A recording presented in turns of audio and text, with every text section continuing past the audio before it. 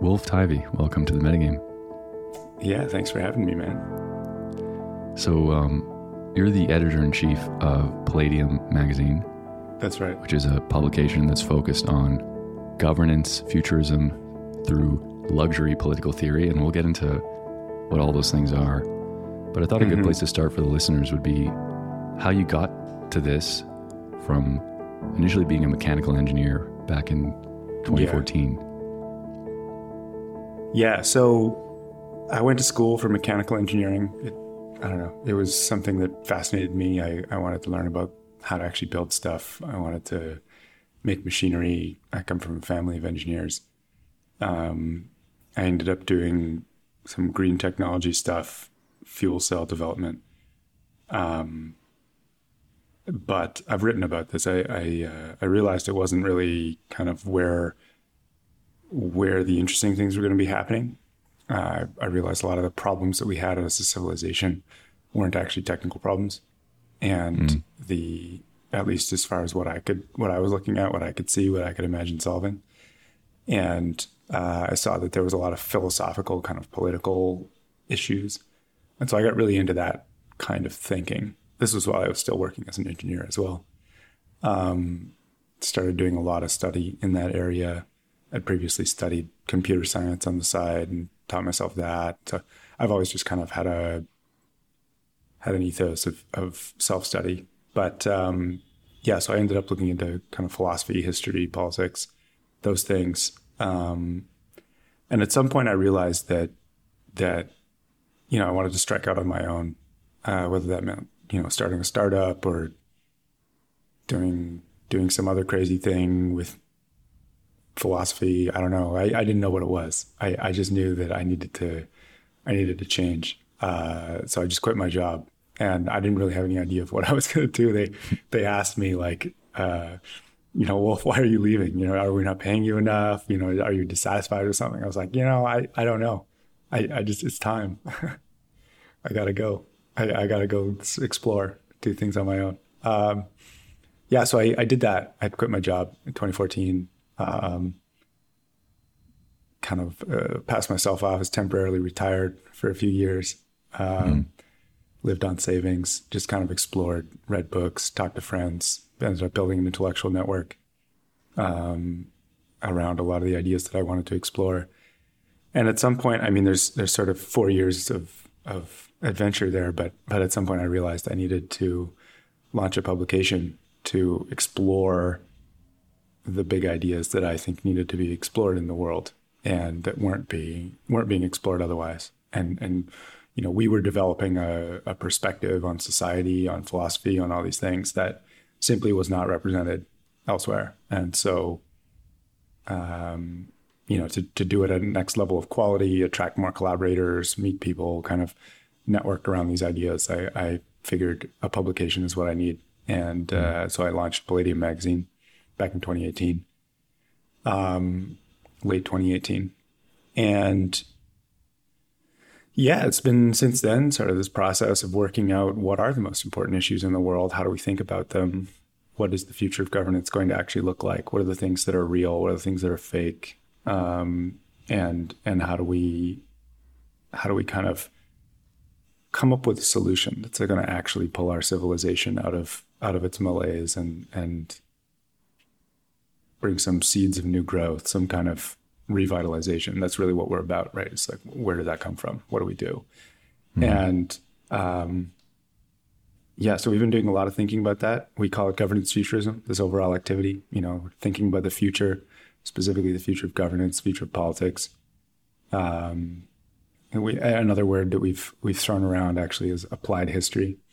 So, a history as an applied discipline where you go and study history, you learn all these sort of inspirations, theories, past examples, and then you go and do something. You go and make history. So these are sort of ideas we throw around with Palladium. And we launched a print magazine a couple of years ago. There's one of the more recent versions of it. I don't know if anyone can see the video, but That was Palladium 7 Garden Planet. We're just putting out Palladium 9. We're launching in Austin. We're doing our official premiere of Palladium 9, which is on political outcomes. Doing that later this month. And that's on basically the way live players, people who have kind of historical agency, how they act in history, how they engage with existing sovereignty, how they engage with existing ideas, how they change things and build new institutions, how they succeed, how they fail. So we did a bunch of case studies of such people for Palladium 9, and it turned out really well. We weren't really focusing necessarily on the most sovereign players, like the ones who are actually the king or the leader, the sovereign, the president, but we were very interested in these advisors. What does it mean to advise power effectively as a live player? How do you bring new ideas, bring new institutions, new directions to history when you're just collaborating with some larger project of sovereignty? And do you need to do that, or can you just do things otherwise? One of our big findings in Palladium 9 is, of course, that you do need to attach yourself to a particular sovereign project. And so there are various examples like Count Kalergi, who tried to do some interesting things in Europe, but basically failed because there was no actual sovereign. Anyways, that's what Palladium's been up to. Palladium 9's coming next. People should subscribe. Yeah, and these get their copy. These magazines, they're like these beautiful physical compilations of a bunch of different articles related to some theme, right? That's right. Yeah, so each quarter we put out a print edition of Palladium, and it's focused on a theme. You know, this one's political outcomes. We did Garden Planet recently. We did scientific authority. We did cultivating elites like a year and a half ago. I want to double click on that one. Yeah. And so each of these topics is like some big important area where we're doing work. We're thinking about this. We want to put out new thought in this area. So we're just kind of like staking these flags. These are the topics Palladium's interested in. We put out an issue. We solicit a bunch of work on the topic. And we get them illustrated with just the most beautiful kind of aesthetically inspiring art that we can get together and present it in a very luxurious format. It's kind of this coffee table book. It's a luxury item. It's a token of sort of involvement in this process. So we're very proud of what we do with Palladium. Yeah. You said something very interesting a moment ago when you were talking about why you quit your job. You said that you realized that there were some problems that technology wouldn't solve, and you actually needed philosophy, or they're fundamentally problems of intellectual rigor. This is interesting to me because it seems to go contrary to the typical Silicon Valley view or the Mark Andreessen worldview, which is basically technology has been the number one lever that has improved things for humanity. But you're saying it's ideas. And so I'd love to hear you expand on that. Sure, I can make that case. So I might even say that technology is the primary driver, but you have to be careful. There's a few things that you have to take in mind there.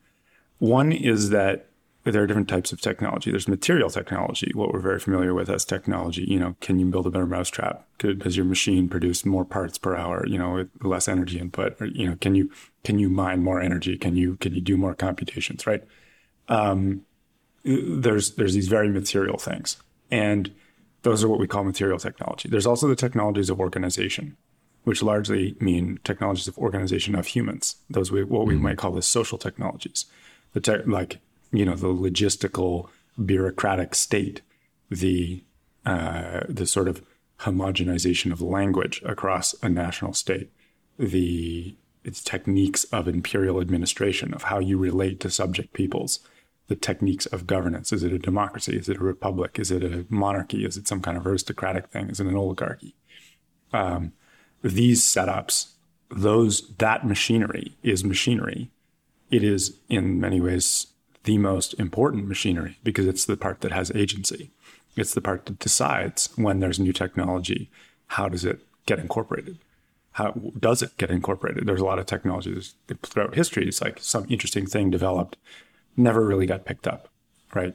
So you get occasional steam engines in history, and it's like didn't lead to what we have at the very least. And why is that? They didn't have the social organization to take advantage of that.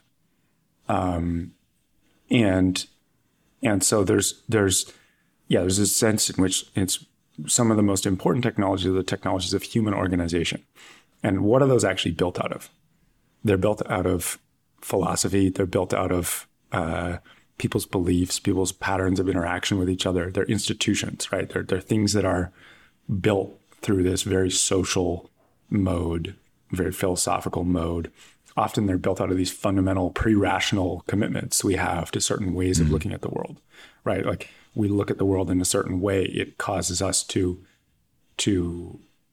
be able to coordinate around things. Like in Western society, now I'm critical of this, but in Western society, we sort of have the idea of wealth, financial wealth, money, right? This is something we all very much understand, but and that becomes one of the things that we coordinate around as a society. We go in on projects together. We coordinate to create wealth or gain wealth for ourselves. Maybe we are not, and that's almost a pre-rational commitment. People have all these narratives about why is wealth important, but when you really poke into those things may not actually hold up as much as they think they do. It's much more just there's a bunch of prestige and trappings and returns that come with wealth that we are sort of culturally invested in, that you need not be totally invested in. There's other ways of doing things. But that's just an example of what is common in our society. Another one is individual expression. We like to think of ourselves as individuals. We like to express ourselves as individuals. We like to have a strong individual identity. We like to have kind of an ego and so on. And that mode of engagement, that comes from a fundamental worldview. It comes from our subtle culture that we've been raised in, but it very much shapes the kind of society we have, the kind of organization that we can do. And so those kinds of ideas are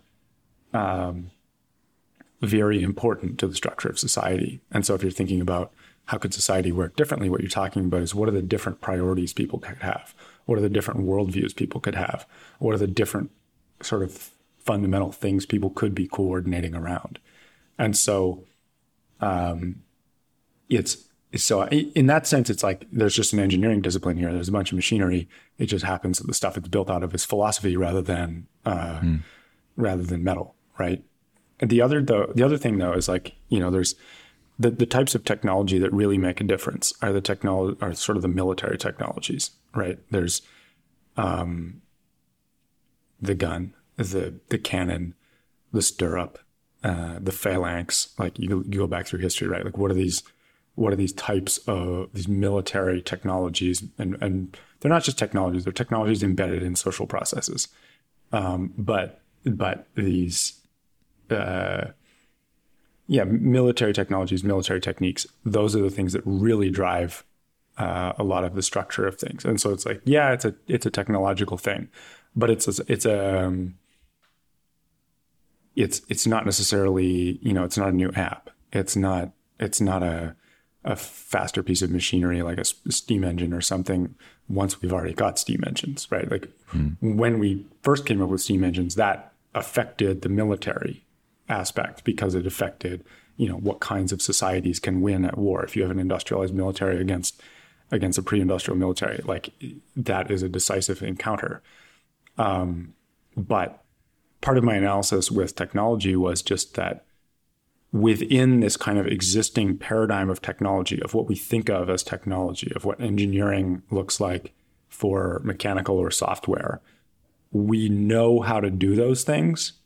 The technique is very well established, and there really isn't that much revolutionary stuff coming out of that.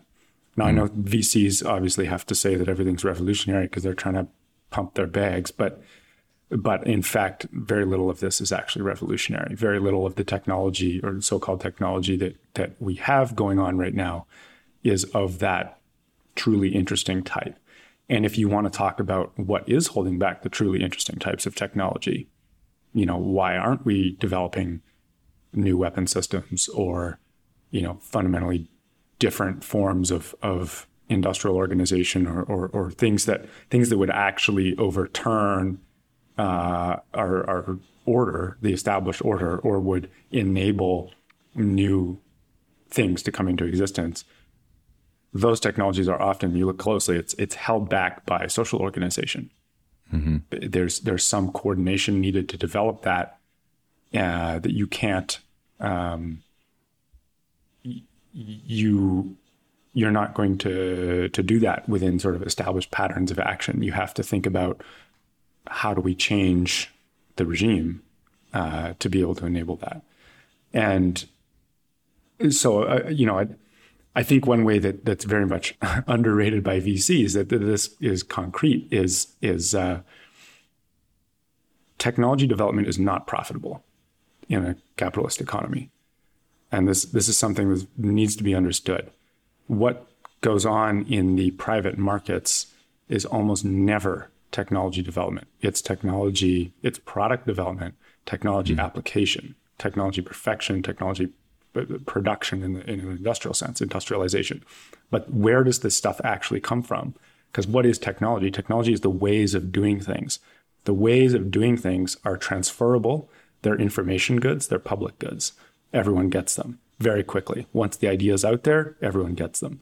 And so there's no competitive advantage in it, but it's very expensive to produce those ideas. You need to do a lot of basic research. You need guys in labs fiddling around, doing things that no one else is doing. And that's what creates the new technology. And so, you look at the iPhone, right? I mean, this is a common story. Everyone's heard this, but you look at the iPhone, it's like all the key technology there, your touch screen, your lithium batteries, your miniaturized computing, et cetera, et cetera. All of this comes out of government labs, ultimately. And so if you're talking about even new technology, you're talking about, and the reason it comes out of government labs is that the government is big enough, especially in a sort of Cold War type conflict, the government is big enough to have an interest in investing in technology. And no particular private company actually does have that interest. It doesn't make sense. Like people always try to do technology research in a company context. It always ends up, no, we gotta reduce our ambitions. We gotta just focus on product. What can we productize, right? There's very little new technology coming out of the market.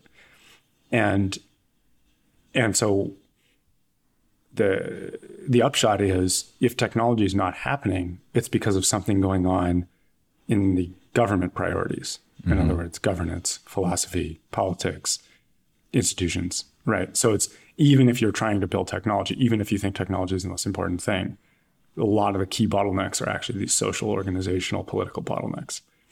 And so, I'm sitting there as an engineer, I'm thinking, well, damn, my skills as an engineer are actually kind of commodified.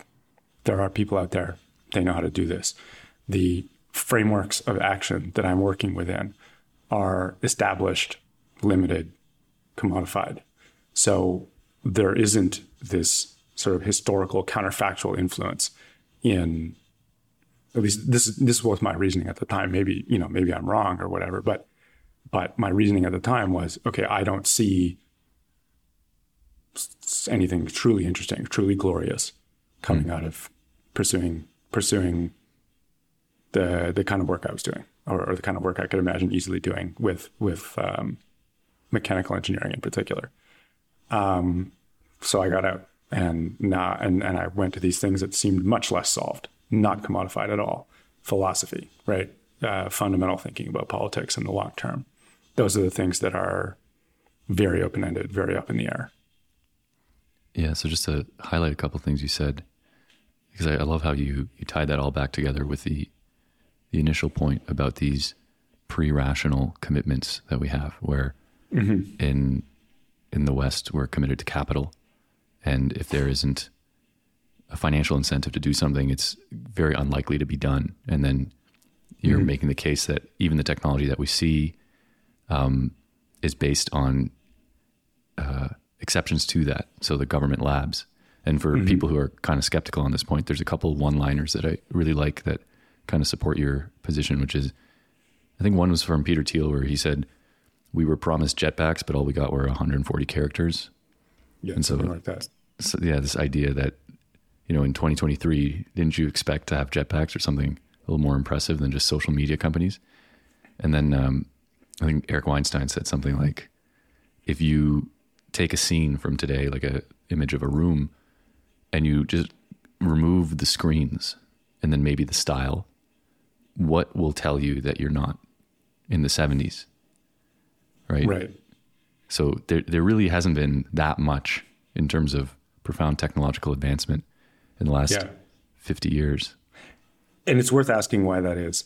You go back to the 70s, you go back to the 60s, what was going on that caused that change?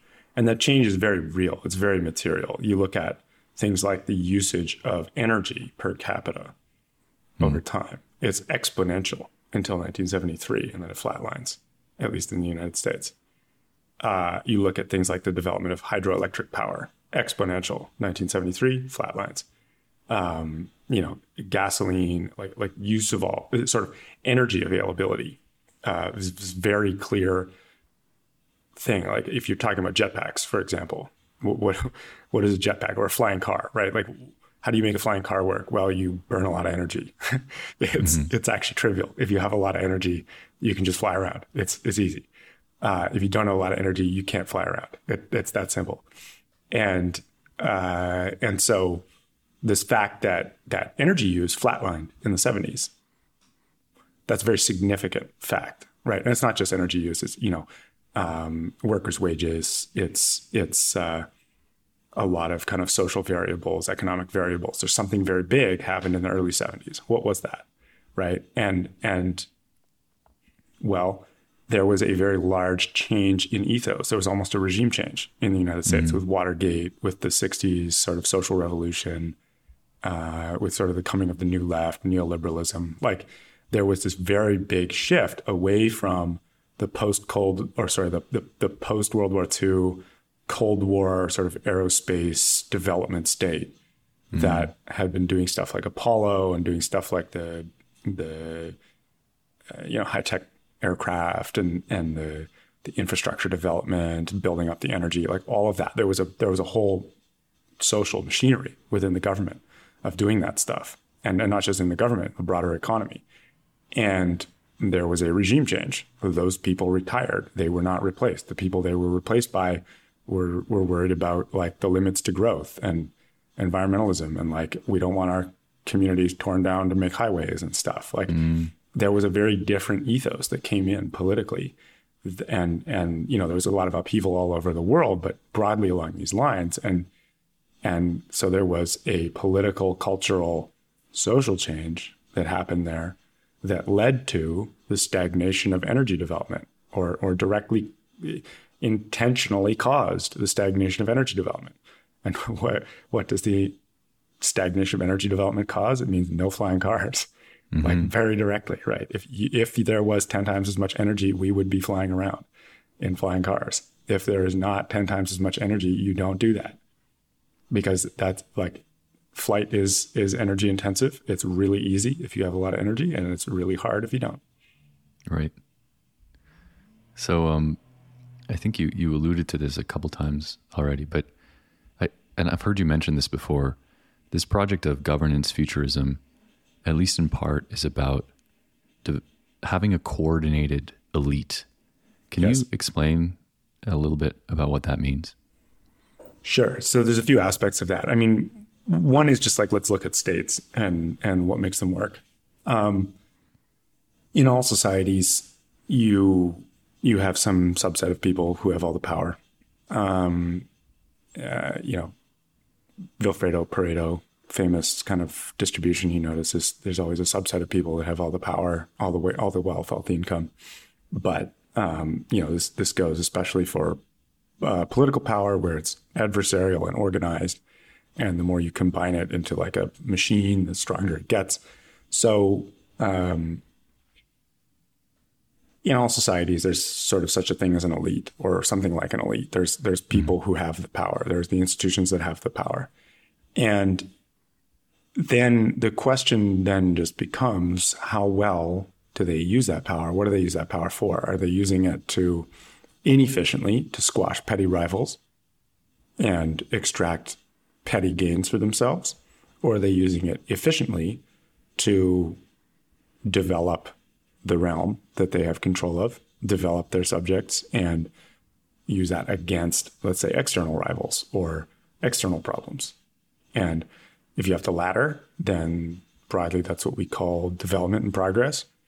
And if you have the former, that's what we call stagnant oligarchy. And so what is that key variable, right? It's how well are they coordinating? How efficiently are they coordinating to achieve bigger aims?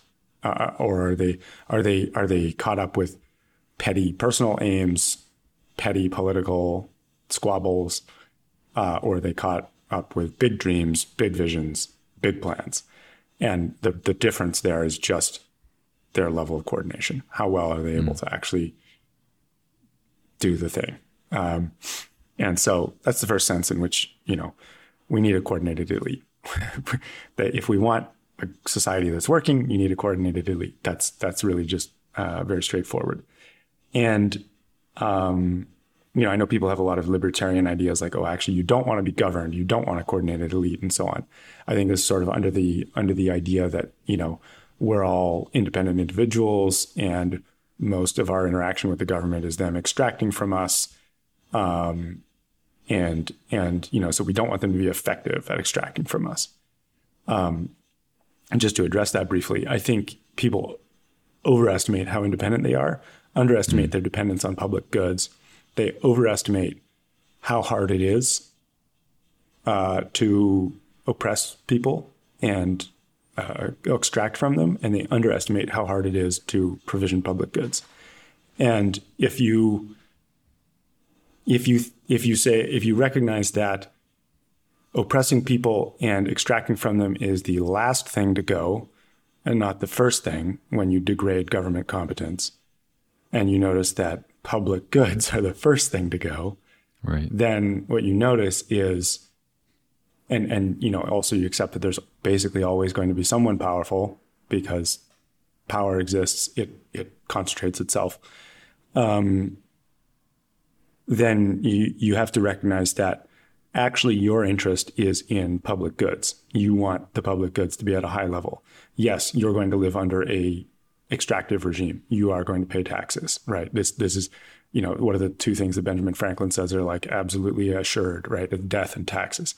This is basically a metaphysical principle. You must accept death and taxes. You are going to be taxed. And now the question is, are those taxes going to an effective regime that's doing interesting things, or is it an ineffective regime that is only oppressing you and extracting from you? And, and maybe sometimes you're the tax man or something, but in which case you need to be well coordinated as an elite with your friends. But basically, it's in everyone's interest. You actually want there to be a highly functional state. It's just hard to do because the highly functional state means you get the provision of public goods. You actually get something for your tax money. And it's a dysfunctional state that you want to avoid. Anyway, so that's my case for case against sort of certain forms of libertarianism and for thinking about this question. How do you build a functional elite? And now in the governance futurism project in particular, we're looking at the United States and sort of broadly the Western world, which is largely dominated by the United States right now. And what we see is a dysfunctional oligarchy. You have people who they're powerful somewhat, not that powerful as individuals, but powerful enough that they're able to win their petty political squabbles. They're able to extract from the system.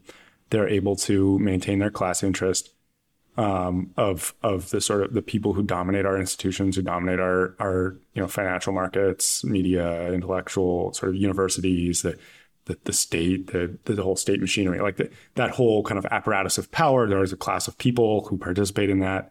Those people are able to defend their own interests because that's, again, the last thing to go. But they're not that well coordinated. I mean, there's some sense in which like you don't even want to call them an elite because they're not actually at that level. It's kind of pathetic sometimes when you look closely. It's just everyone milling about. It's like a herd of cats, and they don't know what to do. And sometimes it's capable examples?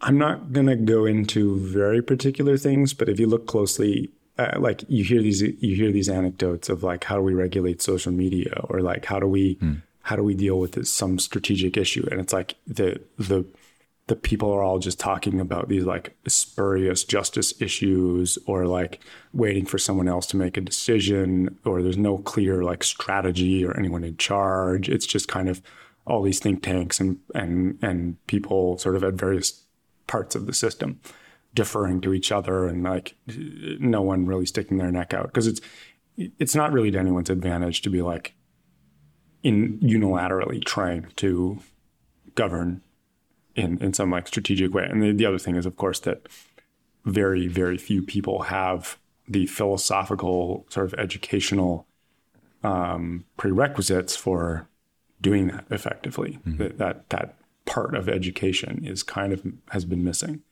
And so what this suggests is this obvious thing that needs to be done, which is, okay, someone needs to provide that educational resource so that people can actually imagine what ambitious government would look like, and well-coordinated government. Like, can we imagine that? And can we solve that coordination problem of getting multiple people inspired by that idea and to work together and trust each other and have that asabia, or that group trust, to be able to do that. And our basic thesis with Palladium is like, okay, well, we're going to put some of our effort into that problem. We're going to put out what we think is the best navigation grade applied history information, the thing that makes governance futures impossible, right? We're going to find the best information. We're going to put it out there. We're going to get people inspired about the possibility of good governance. And, in doing so, we're going to attempt to get people talking to each other about this, get them coordinated around, can we actually become that? And then at some point, you want someone to actually go and start building institutions. And the way you do this is you just go and build institutions. This is, I think, an underrated fact about, I don't know if it's a fact. This is my sort of fundamental worldview in these things, but I'll call it a fact. But a fact about power and politics is that power falls into the hands of whoever is worthy of that power, whoever has the capability to do something useful with it. Because there's actually a lot of power lying around, and people are sort of wondering where to put it, where it would be, who do we coordinate around? Who do we have to solve this issue? Like everyone recognizes an issue. There's no one who can solve it. They're sitting around kind of being a herd of cats. They all know that there's something wrong, that the thing is dysfunctional. If someone comes along and says, hey, look, we have an institution that's competent enough to solve this problem, the thing coalesces. This is part of the point I made in that article I wrote, Quit Your Job. I think some of it people got, some of it I'm not sure. One of the points I made in that was this idea of the just world, that if you actually have the virtue, if you can actually do the thing, the universe will provide. And I think this is especially true in human society, where people want the problem solved. They will conspire to give you the power if you are capable of wielding it. So what does this all imply? It implies people should be getting together, building actual institutions, build the institutions of good government, just directly, just do it, get coordinated with your friends, get inspired, educate yourself, build the institutions of good government. What does that do? It creates if you get that ball rolling, that momentum going, it creates a renaissance of governance. And that's how we get, or at least that's one path, how we get dynamic, developmentalist, ambitious government back in our civilization. And there's, of course, a lot of details. I'm skimming over many of the politics. Obviously, there's like factions and so on involved. There's different interests. There's going to be fighting, right? But it's like the fundamental activity is, can you build the functionality of a coordinated elite? And that this is like the question in governance. And so that's the one we're trying to focus on with Palladium. Yeah, I love how simply you broke that all down, and I find it very persuasive. And I guess you're saying that the current elite in the U.S. or in the West is not coordinated. What would you say to people who, I know especially during COVID, there was a lot of concerns around this, but people who feel like there's this rise of technocracy and the elite is getting better and better at oppressing the citizens of the state. And it's almost like the narrative that I hear when I talk to people about this is that they're very small and weak, and there's this like really powerful elite that is capable of controlling them. But you're giving a slightly different picture, which is that they're completely uncoordinated and they're like dealing with their own petty issues. So what would you say to that concern? Unfortunately, the petty issues are often like the existence of a voter base that, and so they do resort to oppressive methods. And like generally, the elite wants everyone inside the tent pissing out rather than, pissing around inside the tent. And so while they are uncoordinated, the things that they are coordinated around are like the class interest of that elite class that occupies those positions within the institutional power structure. They are coordinated largely around the maintenance and exercising of that power. And so you get the situation again where the government remains very much, or not the government, the extended sort of ecosystem of power remains very much capable of getting to a consensus and wielding that consensus against you and, extracting quite a bit of pain from you, in getting you to follow that. And so that's what we see with things like the COVID and so on. But then it's like, that's what it's capable of. That is dangerous, right? And it's painful to live under that. It sucks. But you look closely at it, what are they using that power for? It's like incoherent. It's like, oh yeah, we're building this like COVID sort of medical security state so that we can just like dismantle it a little time later. And like, what did they, like we're going to oppress people. They're not even getting like taxes out of it. It's the thing that it is ending up doing is not some well-coordinated strategic plan to take over the world. It's just people who already have taken over the world kind of bumbling around, getting into a consensus with no particular strategic coherence.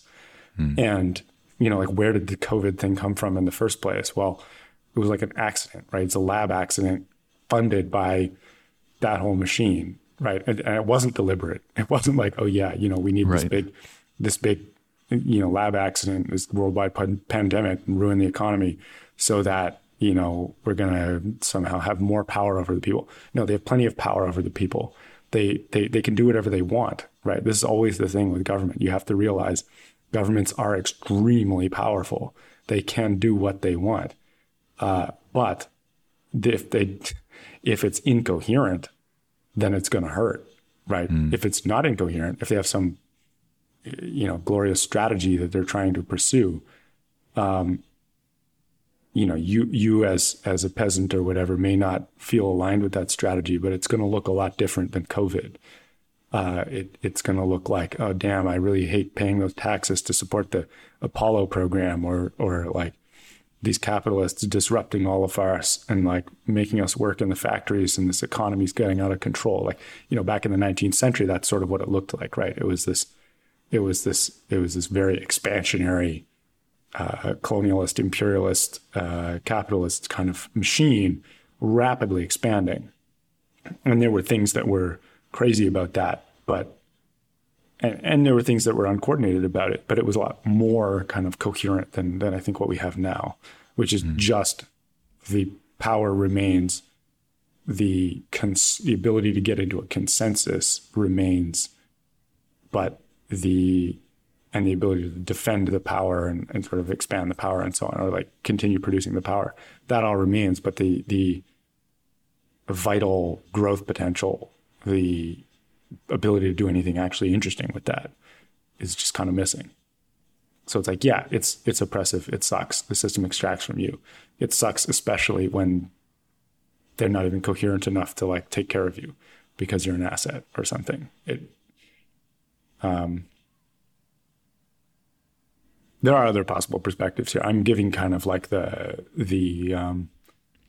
let's say the governance take. There's also the freedom take, which is a little different and much more from the perspective of like, how do you liberate yourself from those systems of abstraction, of extraction? Like, you don't actually necessarily want to be caught up in that.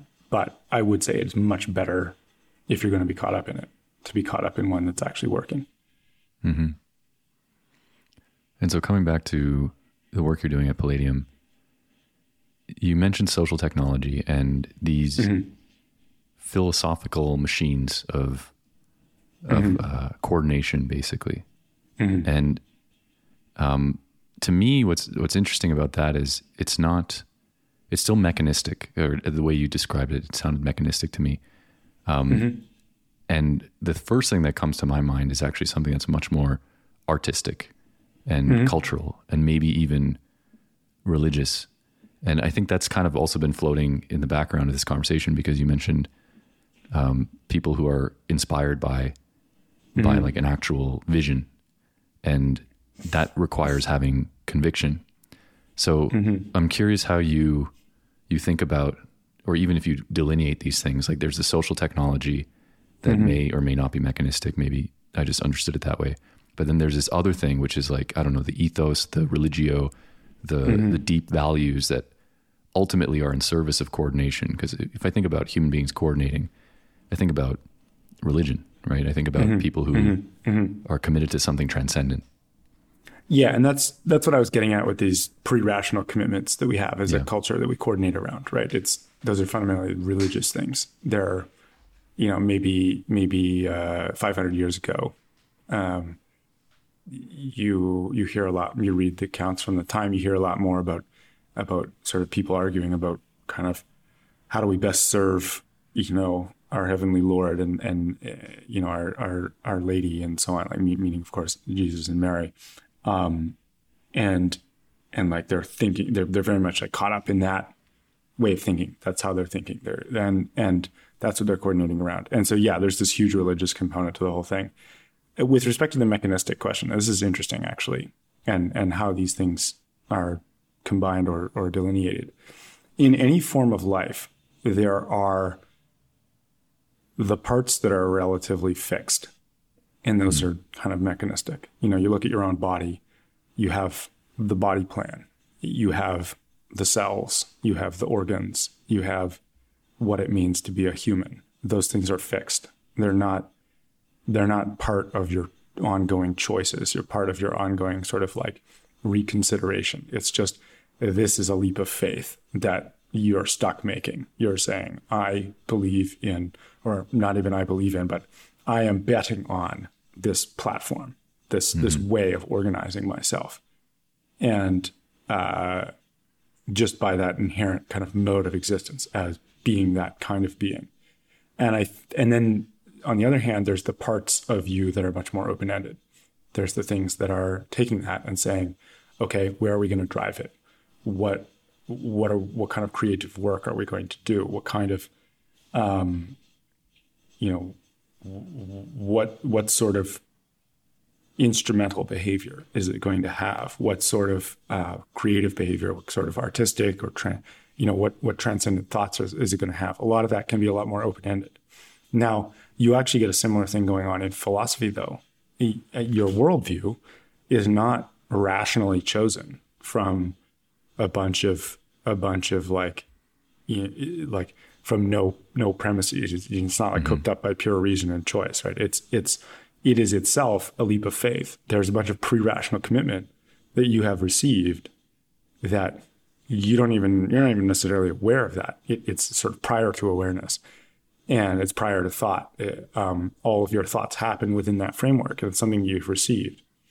And that's similar to the body plan, right? It's this fixed kind of thing. It has almost a mechanistic sort of aspect to it. But then it's this transcendent religious kind of philosophical thing, but it's also a machine, right? It's like a bet or a bunch of constraints on your way of thinking.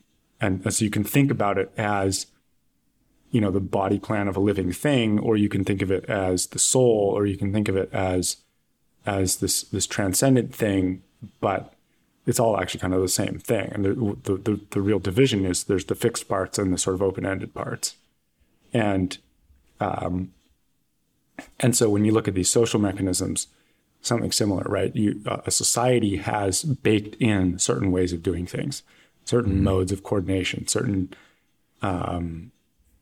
forms of sort of elite relation and the things that they're fundamentally committed to as a regime or as an order. The feudal system was fundamentally committed to having like a warrior aristocracy that owned land, right? And when the way that war went was such that a warrior aristocracy that owned land and could muster soldiers was no longer the decisive thing, then it's not like they could easily just choose to do something else. It's like they were, those regimes simply were that pattern, right? And that was not a matter of open choice. It's this mechanistic thing. They had taken that leap of faith. But then, of course, you get these times in history where individuals or groups of people, they act much more open-ended ways, and they define some new pattern, some new regime, new ideas, new fundamental commitments. And so I think this answers your question as to like the relationship between these things. You basically have open-ended parts and fixed parts in all of these parts, like in the philosophical, in the life plan, in the society, sort of how people relate to each other. And you kind of can't you're not going to reason yourself out of the fixed parts. It's this mechanistic structure, and you can re-engineer it, but to re-engineer it is this like transcendent act. It's this act from outside the system. It's a regime change, whether that's in your own head or in your surrounding society. So I get the mechanistic parts. I get the fact that even some system for human coordination has a bunch of constraints that dictate what people do. And also a philosophy, basically, to the extent that you've bought into some philosophy or an ideology, you are basically creating an avatar with its own set of constraints. But what's an example of this more open-ended stuff? That part seemed a little less clear to me. So you're speaking like within a certain civilized order, within a certain regime? Yeah, or any other example that comes to mind. So let's take, for example, like our kind of current industrial capitalist order. The parts that are fixed are things like, the idea of finance, the idea of ownership and these legal relations and so on. The things that are much more open-ended are like, which companies are we going to start? What technologies are we building? What products do we have? And what's going to sort of, what are we going to do in response to our economic circumstances? In terms of like, what kind of products do we buy? What do we invest in? It's open-ended, and it's not determined by the fundamental structure. It's determined by the choices we make in response to the situation we find ourselves in. They're free variables, right? And we set those free variables in accordance with our priorities, but it's sort of this open-ended question, like which way do we go? So in some ways, those are like the less interesting questions, right? Because they're not the fundamental questions. The fundamental questions are set. But when we're talking about, I think, a historical situation like now, you almost want to go to the places where the fundamental questions are not settled, and you want to be making those open-ended. But what that means is it's actually very it's philosophically difficult even to like understand the meaning of that, because, for example, let's say, you're in a situation where you're sort of fundamental worldview is failing or your religion is failing, how do you can't reason your way out of that, right? Because the thing doesn't come from reason. You have to do something else. And so it's very difficult to get into that mode where that truly becomes one of the open-ended things. And then it's really this, I mean, to put it in religious terms, you have to sort of open yourself up to revelation, right? You have to put yourself in a situation where you are going to receive new ideas and new leaps of faith that you're going to pursue that they don't come from your own logic. Maybe you set yourself up so the only ones you're going to receive, the only ones you're going to accept are the ones that work. But you can't constrain it that much. And it's, you go out in the desert and you talk to God, you don't know what you're going to hear, right? You might get anything and like maybe it's wrong.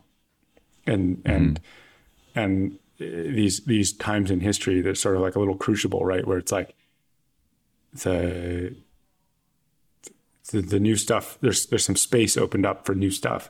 Most of it's going to be wrong. Most of it's just going to fail. And then something there is going to work, right? There's going to be this process of revelation where something is going to work. And how to engage in that activity it's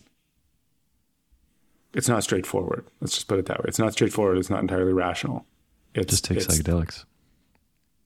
No, it's not psychedelics. The problem with psychedelics is they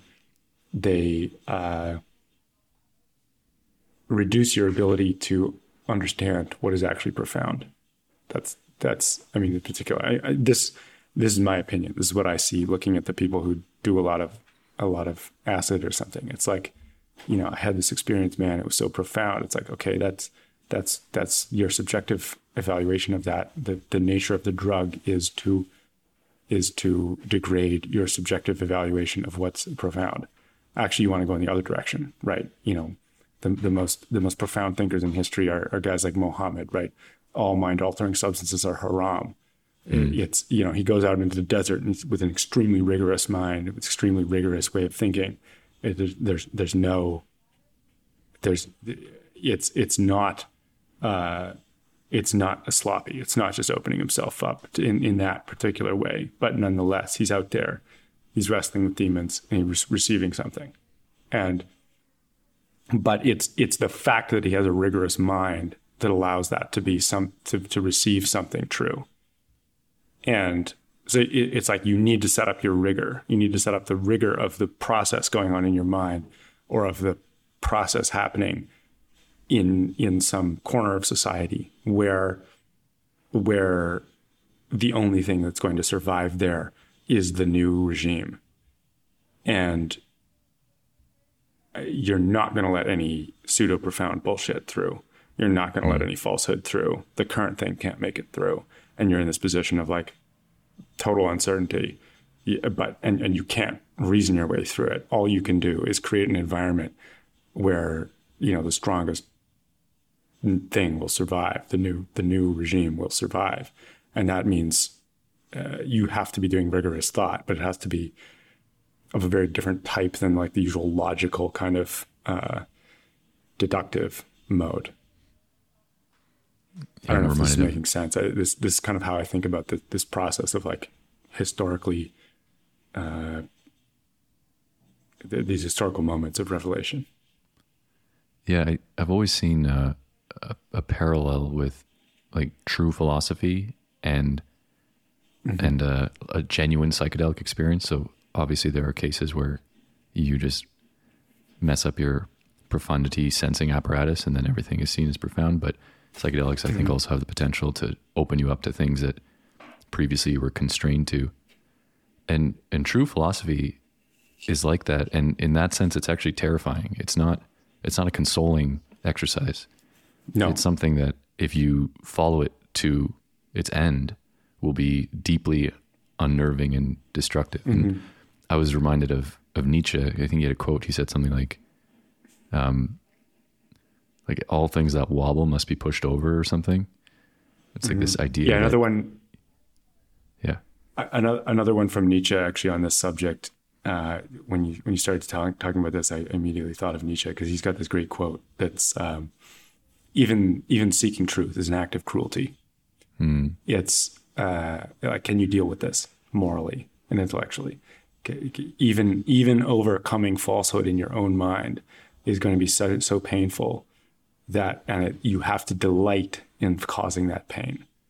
It's an act of cruelty. You have to be like seeking, you have to be, there's an aggression and a cruelty to even to coming up to these new ideas, that you're delighting in your ability to just destroy the falsehoods before you, and like delighting in the pain that causes. And you're bringing this new thing into existence.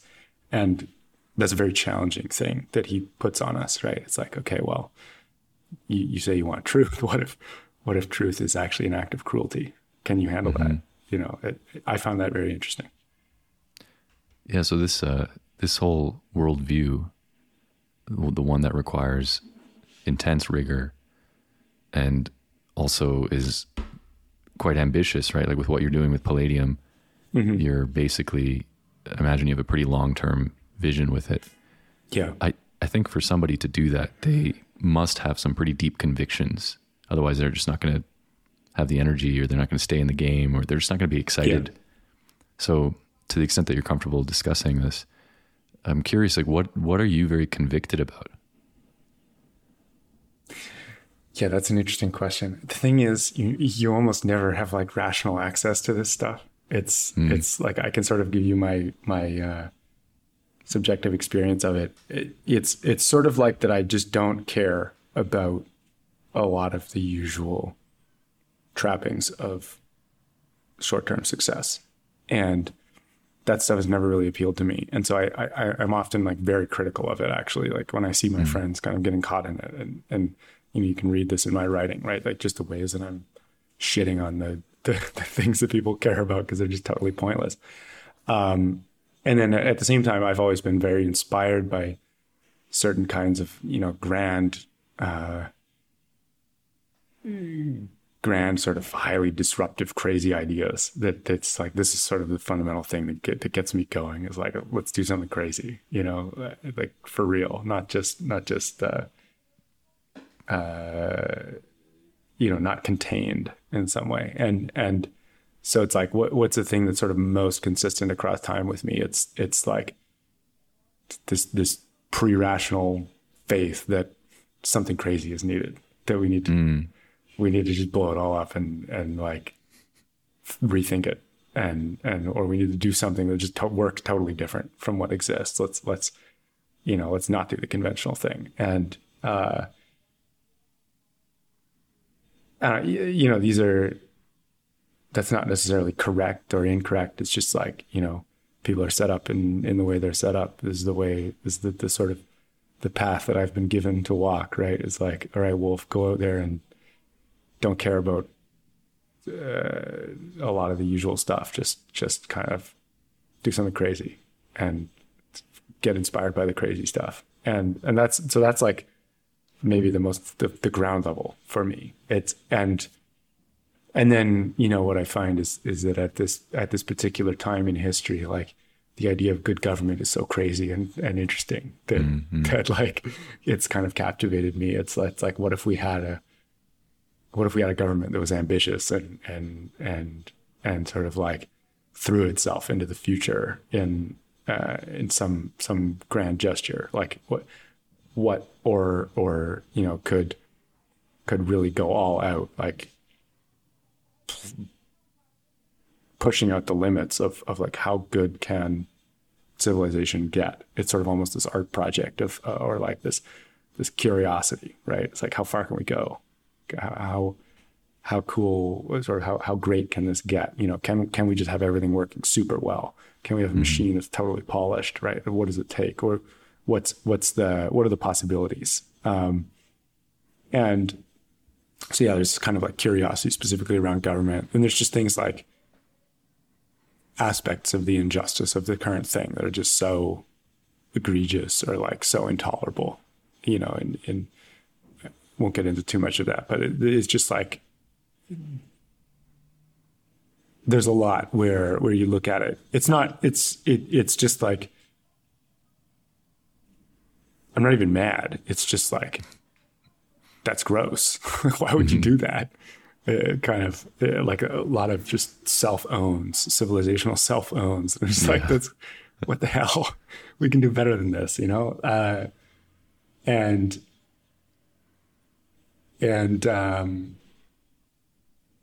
Yeah, so those are, I mean, I don't know if this is answering your question. Those are like kind of how I think about the fundamental things that are driving me. I think it's like maybe notably absent here is like some kind of principled system of thought or something.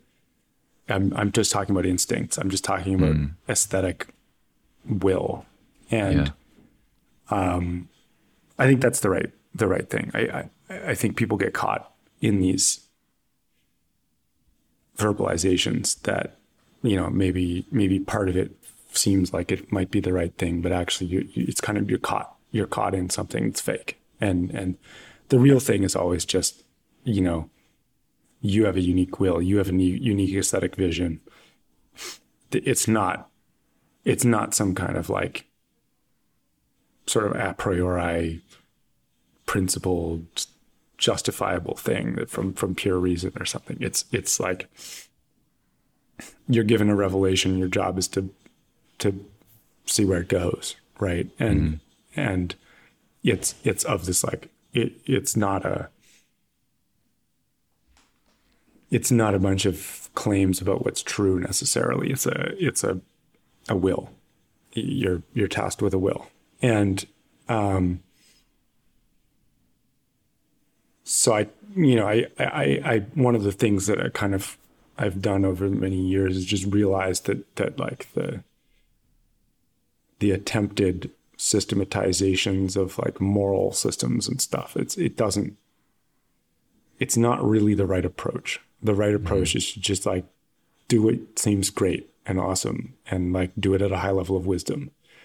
And the wisdom is things, you know, one by experience, one by understanding. It's not like these Kantian principles or something. It's like, you know, in practice, we need a government that works. In practice, we need elites that are coordinated, you know, or like, you know, we look at things and we say, I like things when they're designed that way, that appeals to me. Right. But it's like, you ultimately have to be kind of self-conscious about this active will that's involved or self-aware rather. Yeah. It's, and then there's this, it's really one of the fundamental problems in the human condition is like, what do you do when you become self-aware about like in some ways arbitrary content of your own will? And you have to ask, where does that come from? Or, you know, what is actually authoritative? And there's a few different answers. Answer number one is you reach for some kind of principled system, something that convinces you that you've found a rational justification for what you're doing, that enables you to act without confronting that like vertigo of the will. And that's a lot of what goes on in philosophy. People come up with these moral systems, and it's like, you know, I can prove from sort of these particular premises and these first principles that this is the right moral system. We have to act in this way. You know, people have rights. People, you know, we need to do the greatest good for the greatest number. You know, it's like such and such, you know, the categorical imperative, like, you know, all this stuff that comes out of philosophy. It's like someone's trying to prove these propositional claims that allow you to not confront the vertigo of like, I'm just acting for the lulz at the end of the day. Like, I'm just doing it. It's like at the end of the day, like the fundamental will of life is just kind of like for fun. And I was like, what's fun to you? It's kind of it's this pretty rational thing. But so that's the first response that people have is the response of like a principled system. The second response people might have is the response of like, well, I like it, therefore it's good. It's just this kind of hedonism. It's just my will is the only thing I can stand on. But this is also actually another way of kind of rejecting the vertigo. You're just embracing the self and the immediate instinct of the self. And you're not engaging with the larger question of what is its purpose in the world? Where does it come from? Why is it important? You're just saying, oh, well, it's self-justifying. It's like, well, no, it's not actually. And so this answer, this is the Satanist answer. This is what Lucifer does, right? He says, I reject the creator. I reject higher purpose. There's just the self, just the affirmation of the self. And this is kind of the instinct that a lot of modern like hedonistic kind of thinking goes on. It's just the affirmation of the self. The third answer, which I think is the correct answer, is you come to some understanding of the process that created you, the process that created your will, the way it is, the things you want, the way they are, the way that is. And you say, what in that is authoritative? Why is that authoritative? How do I understand the intention behind my creation? And, you know, if you take sort of a materialist evolution kind of view, what you're looking at is, okay, well, I am an experiment, but it's sort of on a long line of refined, refined experiments. It's all your ancestors. You know, they tried things out. Some of them worked, right? And I chew on that a bunch, and I come to the conclusion that the thing has moral authority. That ultimately, like, the process that created me is kind of the maybe there's aspects of the first answer in this, right? Maybe I'm not fully complete in this process, but it's like I basically, I find myself having to accept that there's some sense of moral authority behind that process of experimentation and evolution. That there's a revelation happening there.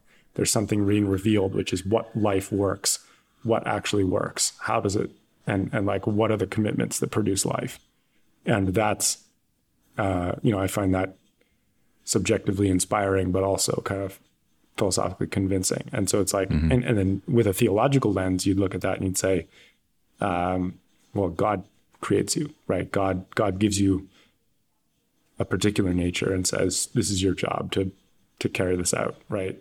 Go explore. And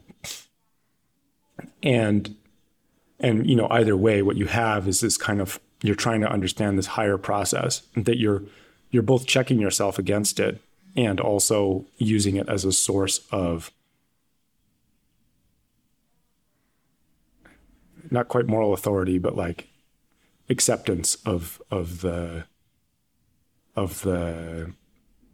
thing that you're doing, the will. It makes it real. And it makes it, it means that you can self-reflectively consider it to be good in a sense that's larger than just its own self-evaluation. Or you're checking it against something, right? And there's an error checking process there. You can actually improve it by noticing, actually, this little instinct here doesn't fit into the overall gestalt of what this thing seems to be getting at, right? And that's where that's where you move beyond the hedonism. And you say, no, it's not just that every instinct is good. It's that there is a higher gestalt that is being got at here with the way I've been created. And I'm trying to understand that and play it out. But it's still this like, you are tasked with a particular leap of faith, and there is no way out of that. There's no rationally finding some other ground to stand on. There's no reasoning your way out of it. There's only what you've been given and what you can do in terms of error correction with that, and understanding where it came from, and like just that full process of self-critique and self-refinement. Anyways, those are the three answers to the question of like the vertigo of the will, and why I don't reach for, hedonistic or so-called principled answers. It sounds very Nietzschean, actually. It's like this idea that life itself has a mission that is being fulfilled through you, if only you would let it. Exactly. And so two more questions, but first a reflection, just to kind of give another angle to this.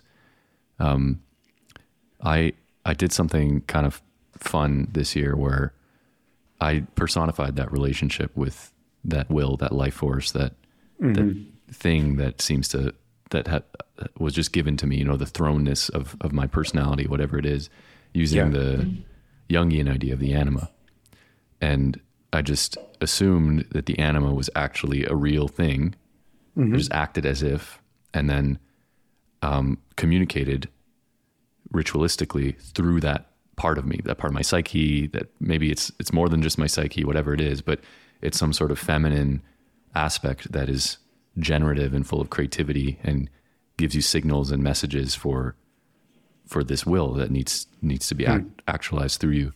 And just practically speaking, it was very effective because it turns on all of my creativity in this process. So if we think of the 3 answers you gave, I think this could be like a way to boost answer number 3, because instead of just interrogating it intellectually, there's more like a right brain move of just paying attention to the images in your mind, paying attention to your dreams, paying attention to your aesthetic intuitions about beauty, and seeing what will is in all of that for you. And so I thought I'd share that. And then one question for you is, for anyone who's listening, if they're like, oh man, this sounds awesome, I would love to live with more conviction and to find out what that is for myself, other than, you know, talking to your anima or quitting your job so that you're no longer committed to the pre-rational commitments of capital, what might you suggest to them? Yeah, it's an interesting question. What should people actually do? I mean, I gave a lot of advice in Quit Your Job, that article I wrote. Basically, you know, you have to find a space of freedom of action, and in the space of freedom of action, that's where you get into the dialogue with like who you are fundamentally, and what that will is. And it's not even about who you are. It's about like, it's opening yourself up to the possibilities of what you can do. And because at the end of the day, like, it's not just from inside, and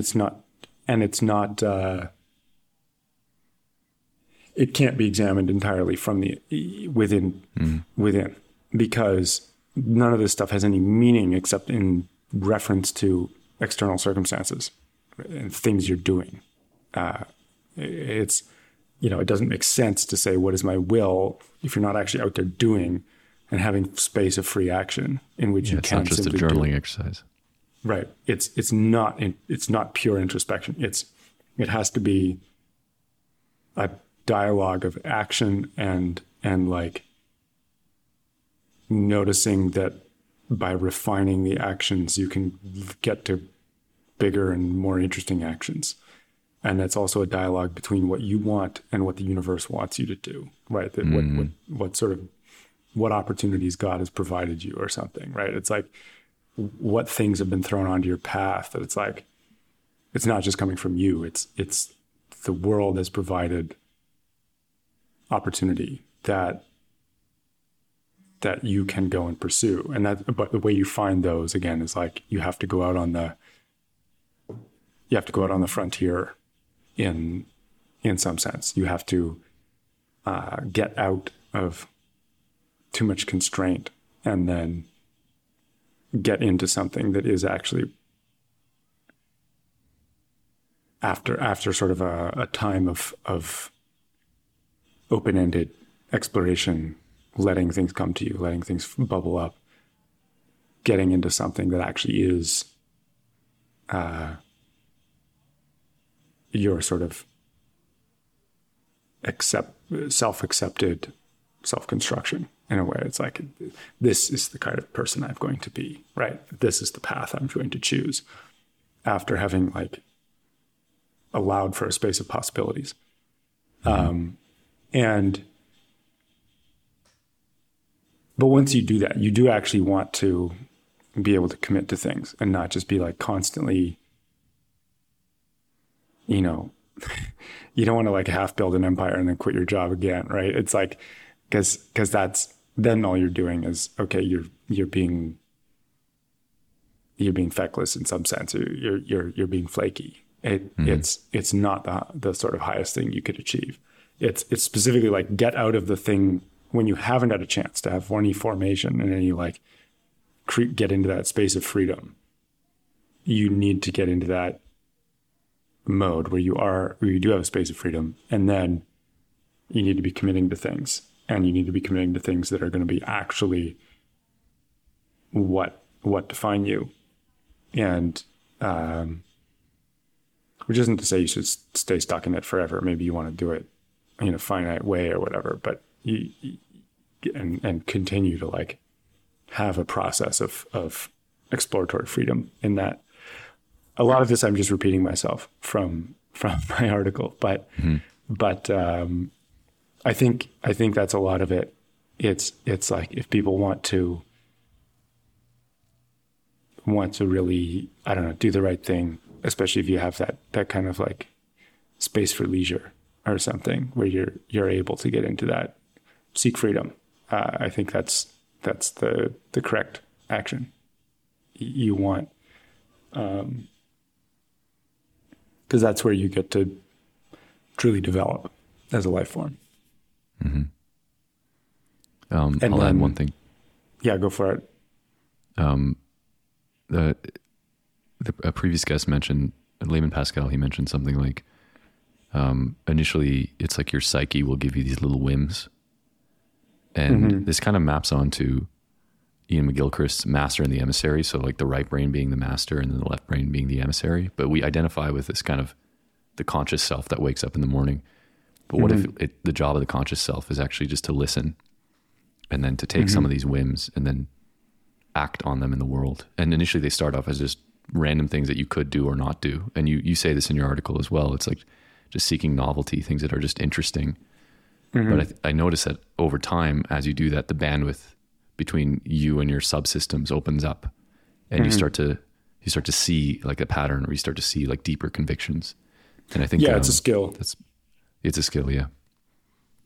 So, final question: what are you optimistic about? And in the next 20 to 50 years, whatever time scale you feel like has like a really nice vision. Where you have a nice vision in mind, I'd love for you to paint us a picture. I'm optimistic about what we're doing with palladium. Maybe that's too close to home, but I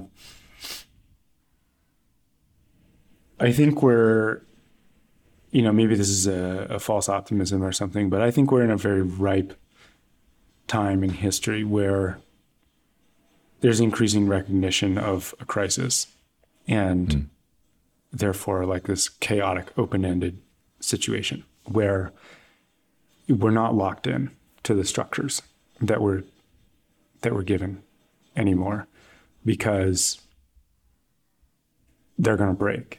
And then there's this open-ended moment, and it's sort of like there's this very exciting task of going and engaging with that kind of philosophical vertigo of having to come up with a new thing without reasoning your way out of the current thing. Like but it's an exciting problem, right? It's really interesting. It's like, maybe